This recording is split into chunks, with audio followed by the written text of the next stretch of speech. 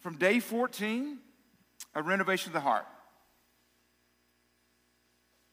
We must simply lose our lives. Those ruined lives about which most people complain so much about anyway. Those who have found their life shall lose it, Jesus said, while those who have lost their life for my sake shall find it. Our survival cannot be the ultimate point of reference in our world.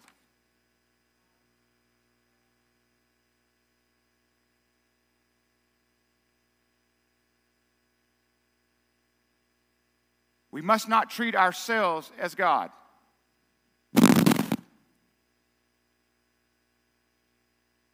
This selfless life enables us to do for the first time what we want to do. Be truthful, transparent, helpful, and sacrificially loving with joy. Our lives are then caught up in God's life, a way of life in peace because we live for God. Our survival cannot be the ultimate point of reference in our world. Read this somewhere along the way. It says, before we come to Christ, no one is expendable. After we come to Christ, everyone is expendable.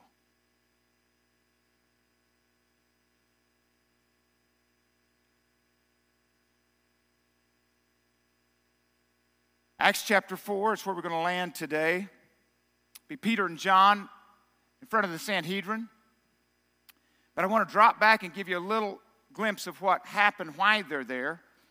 Acts 3 is one of my favorite chapters to preach from. Those who know me, those who've been on mission trips with me, have heard this multiple times because I carry this little Bible with me when I go in the mission field or wherever it is. Been, whether it's Arkansas all the way up to Armenia or Australia or Mexico, wherever. I had been a lot of countries, but been a few.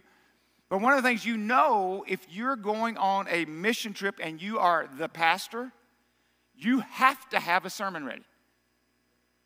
Because, they may ask you right then and there, Pastor, would you just give us a sermon? Happened to be in Armenia. We're remodeling this, we're not remodeling, building back up, building this church.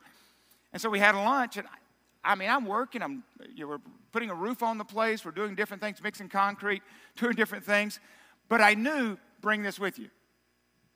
We're going to have lunch, and then all these people show up. And they turn to me and go, Pastor Kurt, would you share a message with us? You bet I would. I was ready. I'm not always ready for things, but I know well enough to do that. And one of the tough parts in other countries, many times you have to have a translator, so you got to keep it short enough. And sometimes some of you think you need a translator because I'm from South Arkansas, but that's not acceptable, okay? It's not going to work. The reason I love this passage of Scripture out of Acts chapter 3, verse 1 is the way the NIV does it. It's called one day. Just one ordinary day. You're going to the temple, Peter and John. They're just going to the temple like they would any other, just one day. This man had been brought there, been crippled since birth. They'd walked by him who knows how many times. We don't know the other conversation. We don't have the context of what had happened. But they said he had been brought there every day. He had been born that way. He's 40 years old. But on this day, this one day, he asked for alms to Peter and John. And there's a lot to this story. Of course, like I said, I can preach definitely a sermon on it. I'm going to brief it right here so you'll know where we're going today. First Peter says to him, look at us. Look at me. Gets his attention. Everything else needs to be gone. The silver and gold I do not have. But in the name of Jesus Christ, walk. This man had grabbed how many hands? He's 40 years old. How many hands had he grabbed up to this point? Who knows? But this one day, and this one man or two men, but this one day he grabs Peter's hand and does what? He gets up and he walks. Just one day, ordinary day, in his going.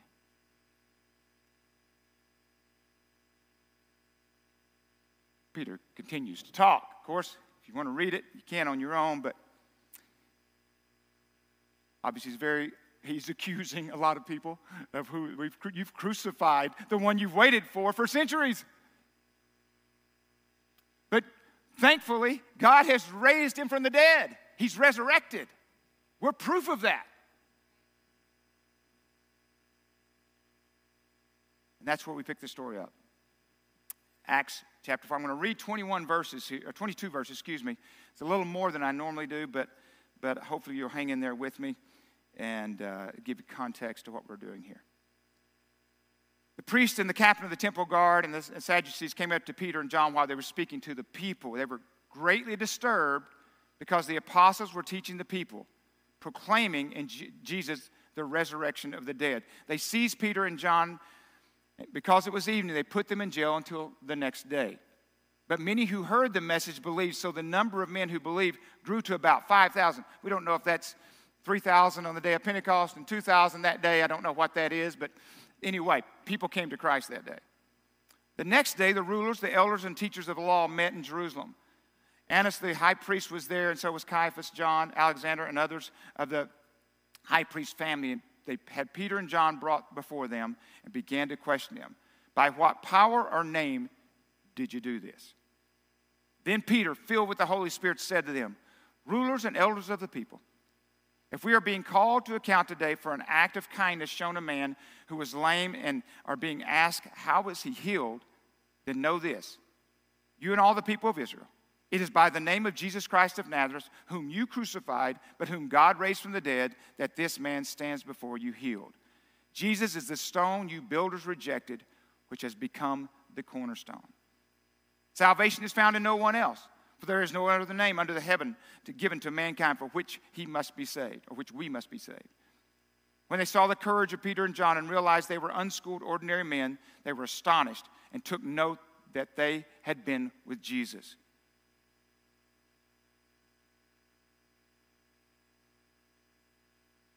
I'll come back to that.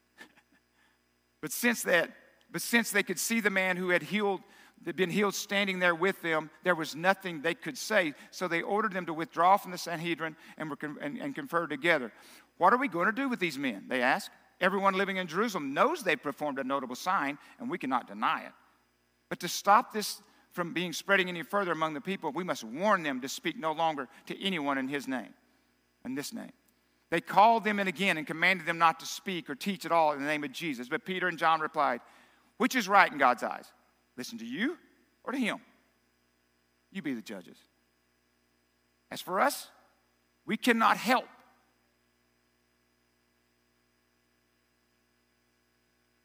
What if this is your way of life? We cannot help but talk about and speak about what we have seen and what we've heard and what's happened in our lives. We can't help it. After further threats, they let them go. They could not decide how to punish him because all the people were praising God for what had happened, for the man was miraculously healed, who was miraculously healed, was 40 years old. So what's the great reward for Peter and John helping a man who had been crippled 40 years walk? A night in jail. Brought before the high council. And the Pharisees and the Sadducees, really kind of like, I don't know if it's like Republicans and Democrats, but in that sense, but they were that, and they had different theological bents. One was more educated and wealthy, and so they had different ways, but they were the high council that Peter and John were brought before. And one of the biggest things was that the Sadducees didn't believe in the resurrection. So the very thing that they're going out there preaching is really an affront to them. Not just the fact that Where did you, because they're asking them, we're going to talk about that. Where did you get your power? Whose name did you do this in?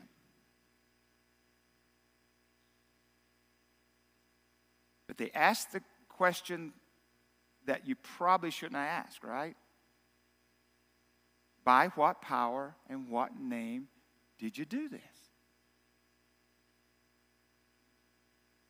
A good friend of mine years ago came to know him when I was in Texarkana. And he was a former biker, methamphetamine trafficker, big-time drug dealer for years and years and years. Ended up getting busted. He owned a mountain in central Arkansas called Billy Goat Mountain. And that's where the feds finally got him, arrested him. He was a crazy biker, all kinds of different stuff. He told me at times he used to shoot meth. He said shoot so much that the biggest thrill he had was to hear his heart stop, just so he could get that thrill. Now, I don't know how you do that. I don't know how you know all that. Big old guy, tats, all that. They arrested him. They put him in, I think, maybe Pulaski County Jail, I'm not sure, but somewhere in the central Arkansas area. He gets put in jail, and someone had left Corrie ten Boom's book, The Hiding Place. He looks at it. He's raging at this point. He's just, I mean, there's evil all in him, I guess, in some ways. But he sees a swastika on the cover. He goes, this book's about hate. So he started reading it. He gave his life to the Lord reading The Hiding Place in that jail cell. Changed his life. Flipped it upside down.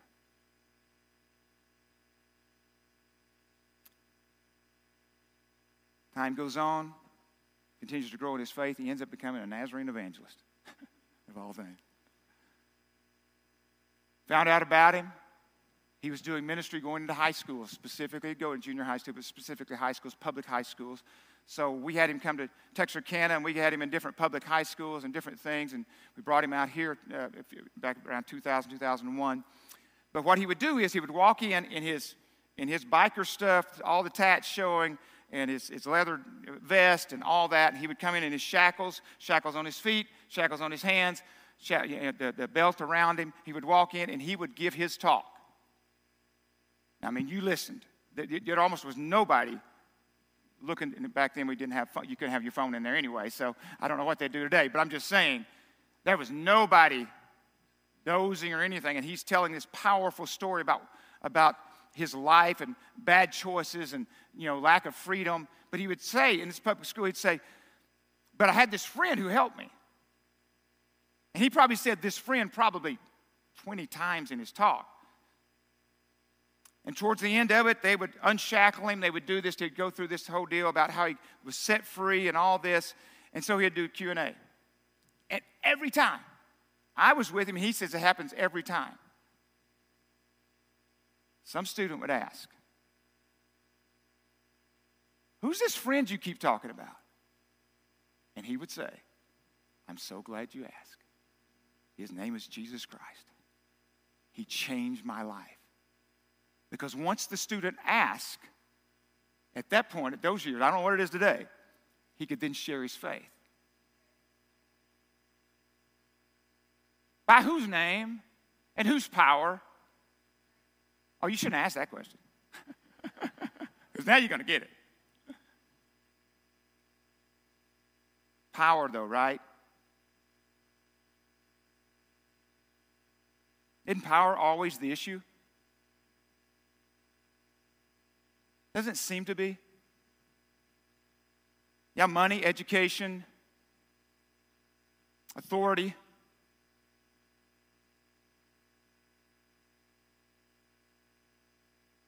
But somehow or another, it seems like when we have power and it's not led by the Lord and it's not God-driven, it's more about division than it is unity.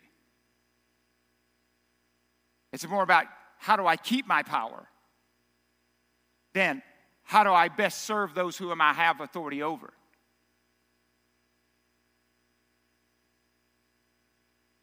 It's not a new thing today, folks. It's always been that way. Because when you have the authority, unbelievable responsibility comes with that, right? For those you have authority over. Its intent is not given to you so now you can figure out how to keep it. You're to be a channel to serve and to help those who you have authority over. That's parenting. There's all kinds of different ways. The only power, though, what's funny here is the only power and the authority the Sanhedrin has was because Rome allowed it. And the only way they could stay in power is how?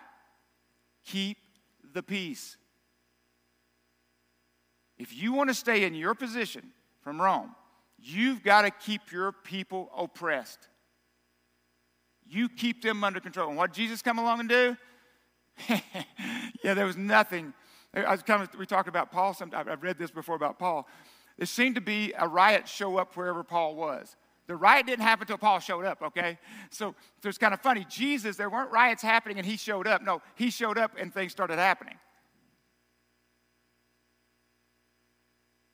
Well, that was the issue, if nothing else. They weren't concerned that somehow or another they were missing the one they had been looking for centuries. That's not what they were thinking about. How do we keep our power? I mean, Caiaphas said in John, I think it's John 11, they looked at Jesus with the thought, isn't it better for one man to die than the whole nation perish? So Peter and John, where did they end up? First night, maybe the only night at that point, in jail. But I wonder if they remember Jesus' words, and I don't have it on the screen, I don't think, in Mark 13. Jesus told the disciples, whenever you're arrested and brought to trial, do not worry beforehand about what to say. Just say whatever is given to you at the time. For it is not you speaking, but the Holy Spirit. Have you ever been in a moment where you were not prepared for it? You didn't know you were going to step into that moment, but in that moment, somehow or another, the Holy Spirit gave you words to say that you would have never thought of otherwise?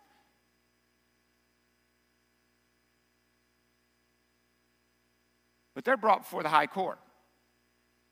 Unschooled, ordinary men, standing in front of basically, I guess in some ways we could say, in context, the Supreme Court, and boldly accuse them, again, of killing the author of life.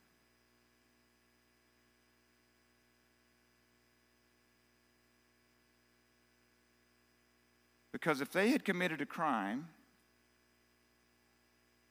by proclaiming Jesus was resurrected,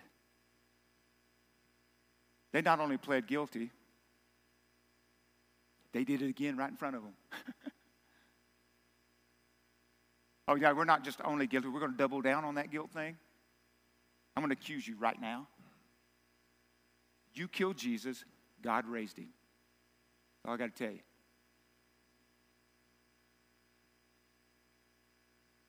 But isn't Jesus the great equalizer? I mean, these guys had no power. Unschooled, ordinary men again. But somehow, some way, Jesus equalized that power. Actually, maybe went past that. Acts 1:8.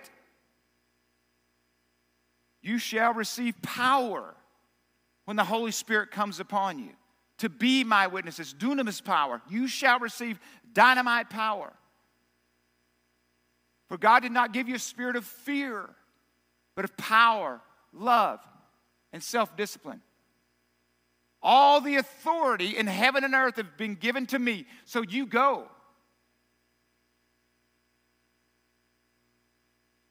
So if these guys are sitting there with power and authority, these other guys don't understand. So they're told not to speak in tongues. Okay, can you imagine the conferring, I think the way it says, they go back and they start, okay, guys, what are we going to do with these guys? We know it's right. We know that he's healed. We can't help but see it. Oh, let's just go tell them not to talk about it anymore.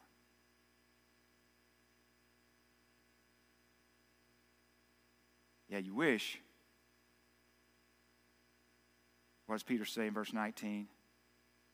Judge for yourselves whether it is right in God's sight to obey you rather than God. Now that's a power statement there, no doubt. The thing the disciples knew at this point, that the real power didn't lay in that council. The real power didn't lay in Rome. The real power doesn't lay in the politicians or the lobbyists or Washington, D.C.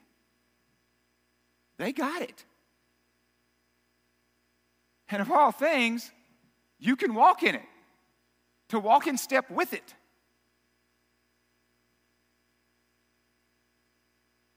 Because when you reach a point, when you realize the power and authority you walk in has no rival because the God you serve has no rival, you begin to act different. You begin to live different. And what's so awesome about this and what makes it different about true Christianity is we do not use that power to lord it over others or intimidate them or manipulate them. We use that power to serve them. True Christianity uses power to make others better, to believe in people when they don't believe in themselves, to see what only Christ can see. Maybe we don't even see it, but we know that Christ saw something in us before we could see it in ourselves, so we believe that's for everybody. We pray for healing. We pray for those kind of things because we believe God can. By what power? But by what name?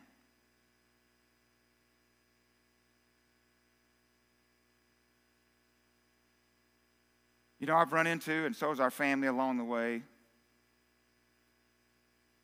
different incidents of running into famous people. You've probably done that too. I've told you about me getting to see Albert Pujols over at True Food 3 or 4 months ago, excuse me. And one of my all-time favorite players ran him down in the parking lot. I think freaked him out a little bit, but that's okay. No, but I didn't. Scary. And you go to St. Louis, where my favorite team, Ozzie, is only all you got to say. But we look at Shaq or LeBron or Gaga or before Kobe, or see in Scripture, or in this time here, the name said something about the person. It said something about the character, what their intent. What was that? Today, the name is really not about the character, it's about the brand. And whatever brand you can create around that. Jay-Z, Beyonce, you say names and people go, okay, I know what that is. I know what that. But this name meant something. It wasn't just a brand. It was the very core of who he was. And what's troubling, I would guess, for the Sanhedrin is that they're not dealing in a situation here where all of a sudden they're bringing up somebody like we're 2,000 years past the crucifixion and the resurrection. They're dealing with somebody who was flipping tables just a few months ago in their city, okay? Healing somebody in their city, preaching in their city.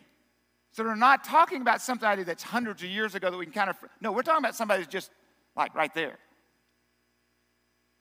So for them, trying to process this out was extremely difficult. And I love the way that Peter answers them. By what name? And what I like about it is that Peter, I think the way he starts it, he says it in a way which I think is a great, again, this is the way it's recorded. It's a great way for all of us, even when we're put in situations where we know we've got the answer and somebody else doesn't, but they've got even power, or they may even have, you just have respect for them because they're older, or whatever it is. At least Peter did this. treats them with respect, with some type of level of respect. Rulers and elders of the people. It is by the name of Jesus Christ of Nazareth. Then he gets a little sideways here. Whom you crucified, but whom God raised from the dead, that this man stands before you today. What he's saying is, we, not you, are on God's side. Exhibit A. See this man standing here? You walk by him every day.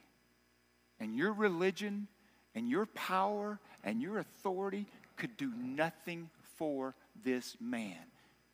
But in the name of Jesus Christ of Nazareth, I grabbed his hand and he walked. And by the way, salvation is found in no one else either. You would think the Sanhedrin would be going, and somewhere, Nicodemus, we think, somewhere going, yes, finally.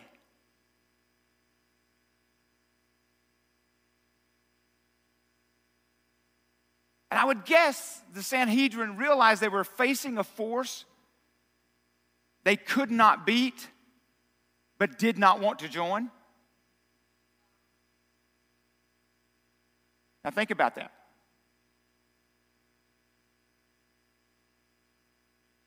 It's a bad place to be when you see the truth and you do not want to accept it because of how it will change your life.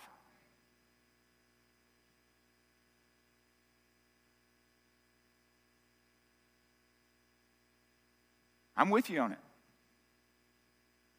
I'm not preaching at you, I'm preaching with you. If that's the right way to say it. But you and I, Spirit comes,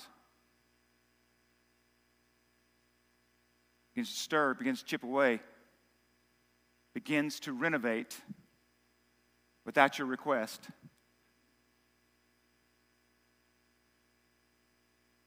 And it looks different in every life. That's the reason why I can't just tell you, this is what I did, you need to go. I don't know.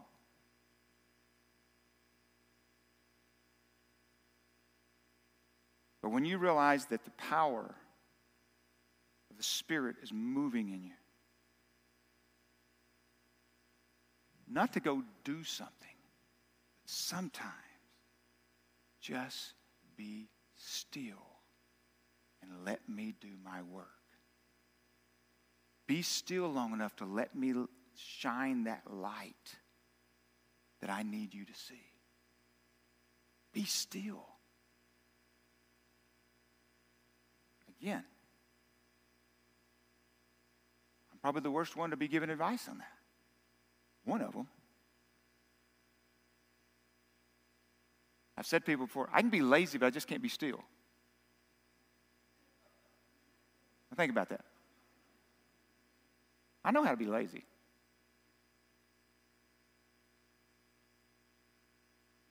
But to be still and know. Not to be lazy and escape responsibility or escape reality, but be still.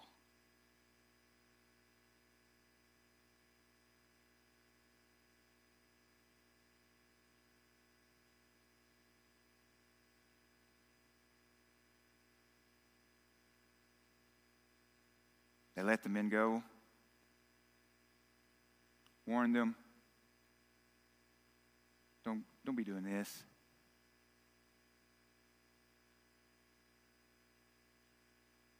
Acts 5, 38, 39, they get them again, and they bring them in, they flog them again, they send them out again here. But Gamaliel says, I advise you, he's talking to the council,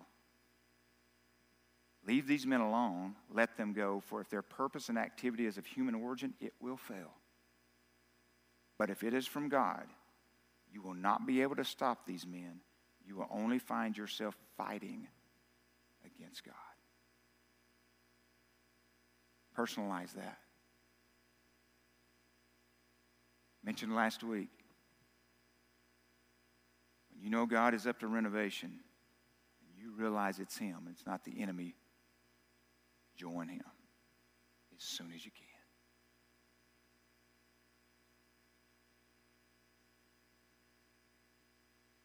Probably one of the hardest parts, I think, for any of us, again, confession. Join Him without conditions.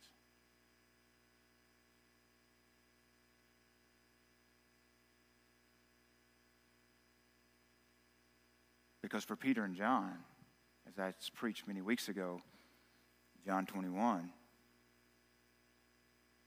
Peter had the whole concept of dying on a cross someday over his head between 30 and 40 years.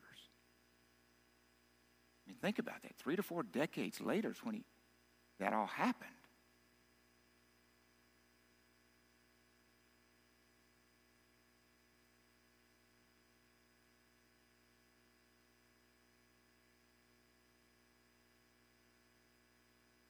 One of the things these men had that I think, and I've heard, I don't think I have the quote up there either, I apologize for that, but it's short enough. It's from Mark Batterson from Circle Maker, talking about the favor of God and man. He said, God's favor enables you to stand before those who would naturally stand in opposition to you, but they supernaturally step aside or stand behind you. What's so awesome about Christianity and Christ coming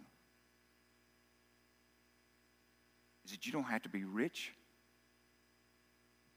or influential necessarily to represent the name of Jesus Christ in the world. You don't have to have a plaque or letters behind it. What you have to have, though, you need to be willing to be used of God.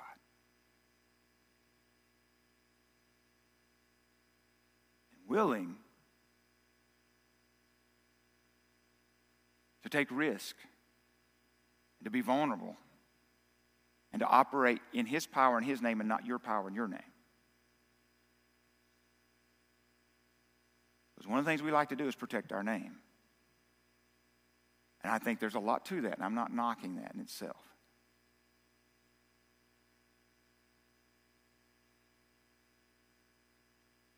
But our survival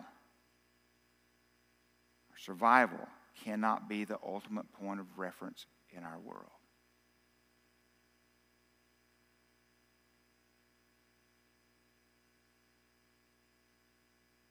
Verses 29 and 31, I think we may have those still up there by themselves. Love this. Now, Lord, consider their threats and enable your servants to speak your word with great boldness. Verse 31, after they prayed, the place where they were meeting was shaken. They were all filled with the Holy Spirit and spoke the word of God boldly. Praying for boldness and not for relief from persecution. Because they're going back there, because you can read in chapter 5. They're going back. They're going back many times.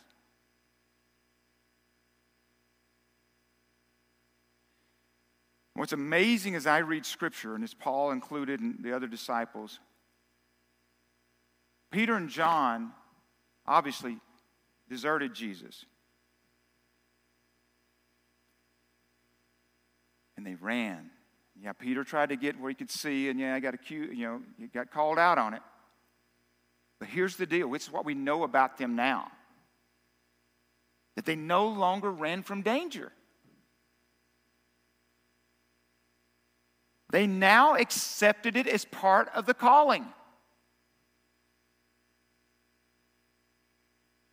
For all Peter knew and eventually would know, he was facing a cross that even Jesus couldn't escape.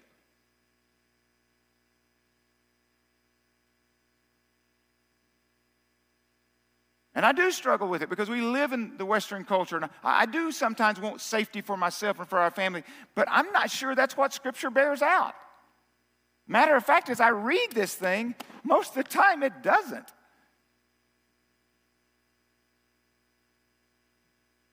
It's not a popular form of Christianity in that sense, and we should never be a self-made martyr. That's not what I'm saying. I'm not saying to go out and try to figure out a way. What I am saying is this.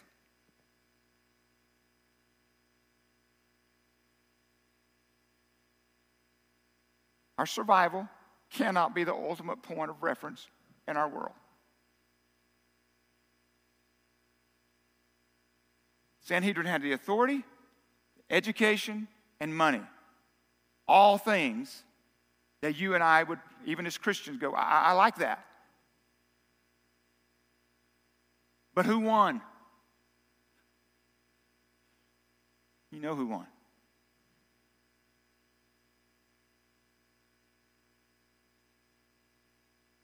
And I think of epitaph. Of course, I've had students do this over the years, write their own obituaries, and a lot of things we've done with that. One of my favorites is Acts 13:36. David served God's purpose in his own generation, and he died. We all know people who were unbelievable followers of Jesus Christ that died way younger than we thought, and for different reasons.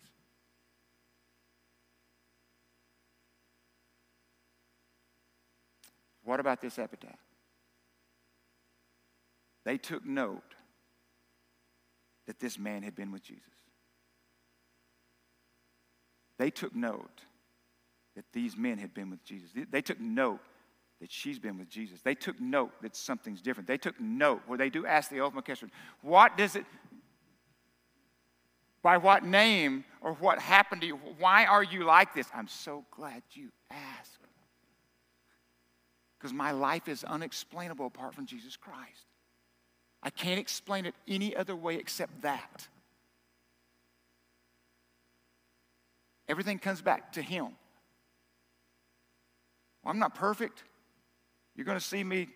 I have not driven a straight line since I've been saved. I've gotten off over here sometimes and over there sometimes. But I can tell you, at the end of the day, that is the plumb. That is the central point. That is the turning point. It is Jesus Christ, Him alone. A life unexplainable apart from Him. But if your ultimate goal is your survival, again, I'm with you, friend.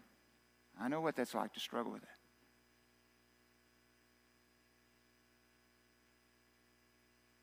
And the best I can understand, even from Willard's writing, it makes us an idol.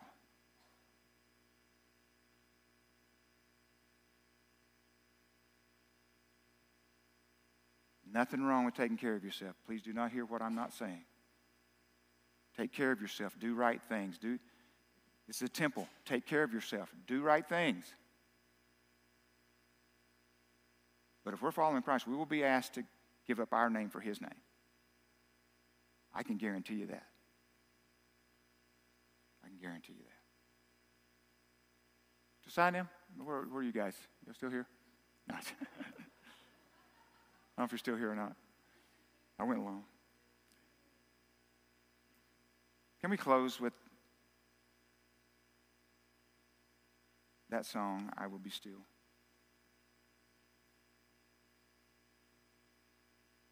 I know there are times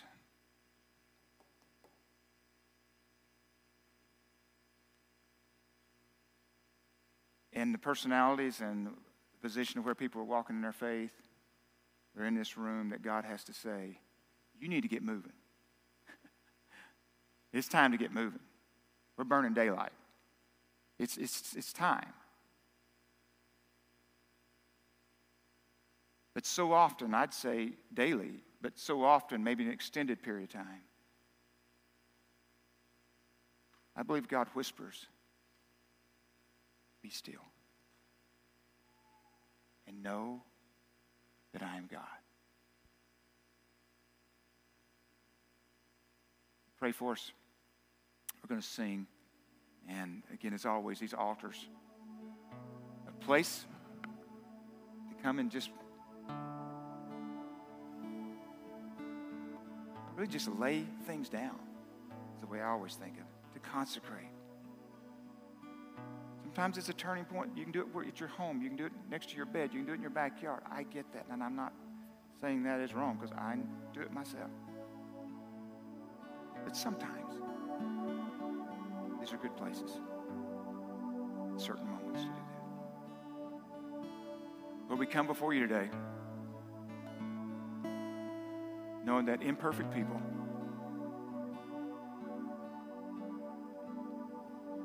can look to a perfect God. And first, maybe just ask, Lord, forgive us where we've missed it. Forgive us where we've put ourselves as an idol or something else. Please forgive us. Lord, turn us away. Give us a new way of thinking, Lord, to help our minds capture every thought into your obedience. But Lord, maybe just this day,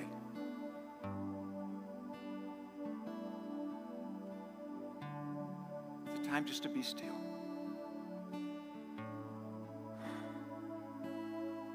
Not coming to you for help, even though we do that for sure, but coming because of who you are. And just sitting, resting. Lord, your word says that you make us lie down. Green pastures. Lord, we think about that sometimes we just, things will make us get there. Help us, Lord, to work with you, not against you. We want to be found there. Help us now, Lord, to be different this day, this one ordinary day that we will never be the same.